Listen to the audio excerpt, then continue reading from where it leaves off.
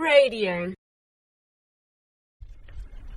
As we celebrate this Sunday the solemnity of the Corpus Christi, or the body and blood of Christ, let us focus our reflection on the body of Christ as a living organism. A corpse is a dead body because it is devoid of life due to the absence of soul, which is the principle of life. The body of Christ is not a corpse because it was risen from the dead during the resurrection. It is alive, breathing, pulsating, and full of energy. Being the physical body of Jesus Christ, it was bruised, crucified, died, and rose back to life. No other human being who lived on this earth experienced such a phenomenon. Jesus alone.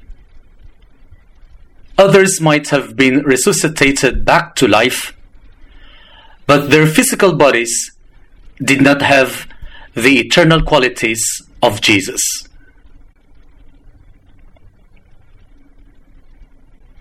It was this physical body of Jesus who could generate life, not just for itself, but a new body which is spiritual and mystical.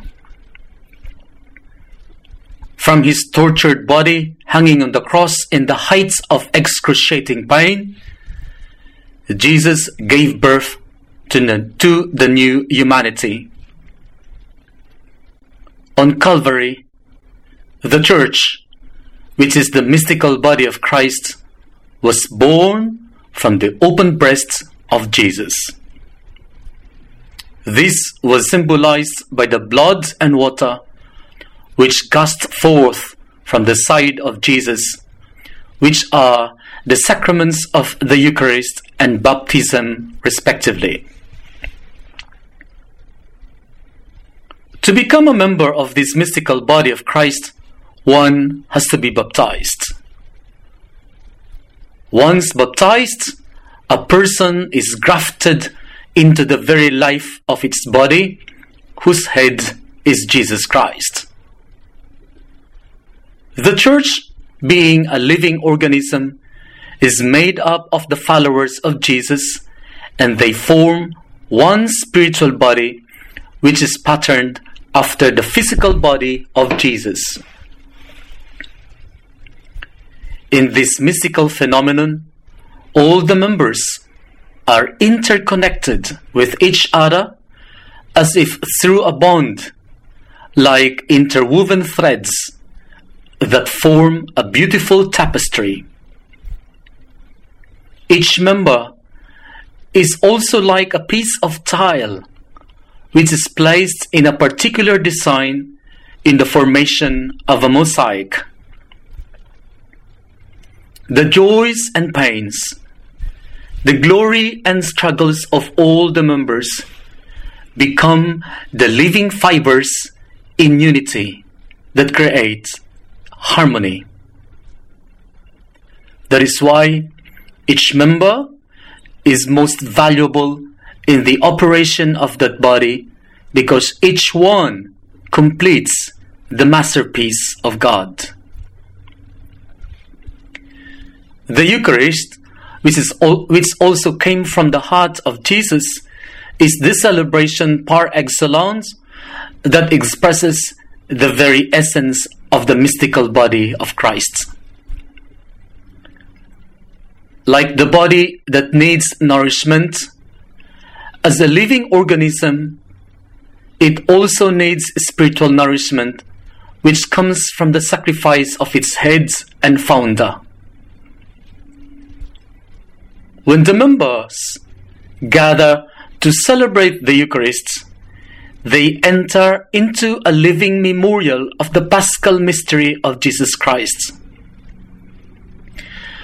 As they relive the events in the life of Jesus, they enter into a kairos, a sacred time, when the sanctuary is transformed into Calvary. The cross now stands as the altar of redemption. The eternal high priest is now an ordinary man. The body of the hanging victim is raised as bread, and his precious blood flows as wine into the cup. Lo and behold, the unfolding of a great mystery. The Word becomes flesh again. This is my body. Every celebration of the Eucharist, even in its humblest form, is of epic proportion when grace explodes and radiates into the universe, transforming every fiber of creation into the realm of God. This is the beauty and grandeur of the Eucharist. We may not see it, nor understand it, but it is happening, and we are part of this great mystery. That is why the Eucharist is the greatest treasure of the Church. Radio.org.au